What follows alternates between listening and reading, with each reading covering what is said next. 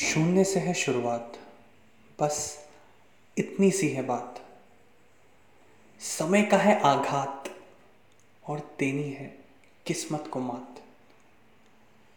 सुबह का इंतज़ार है और काफ़ी लंबी रात है।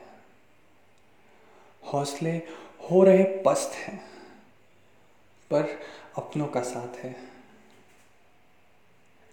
Starting from zero, just like an arrow, no time for sorrow, dreams I just follow, starting from zero. अच्छा बताइए, what does a baby do? He starts from zero.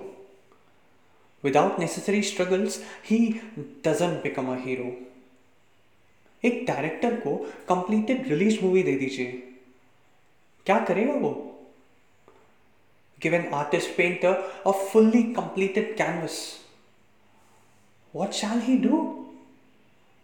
एक ओपनिंग बैट्समैन को या फास्ट बॉलर को शुरू करने में तब ही मजा आता है जब वो स्कोरबोर्ड पर जीरो देखता है। Give completed building to an architect, completed car to a designer, या फिर completed book to a writer, and then you will see you just lose the fighter.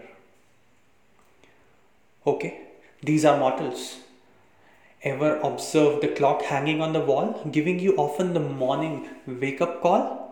मतलब टाइम द मोस्ट पावरफुल वो भी हर रोज शून्य से शुरुआत करता है। Even the mighty sun starts every day from zero.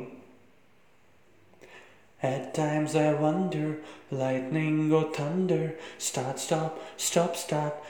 Is life a blunder? Is life a blunder? कभी कभी it's good to start from zero. The feeling is unique. The feeling is yours.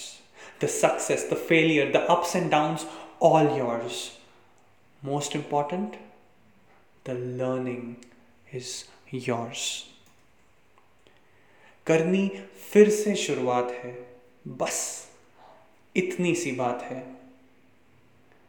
तो हो जाइए शुरू, बनाइए खुद को अपना गुरु, because this is not being about a super hero, it's just starting from zero.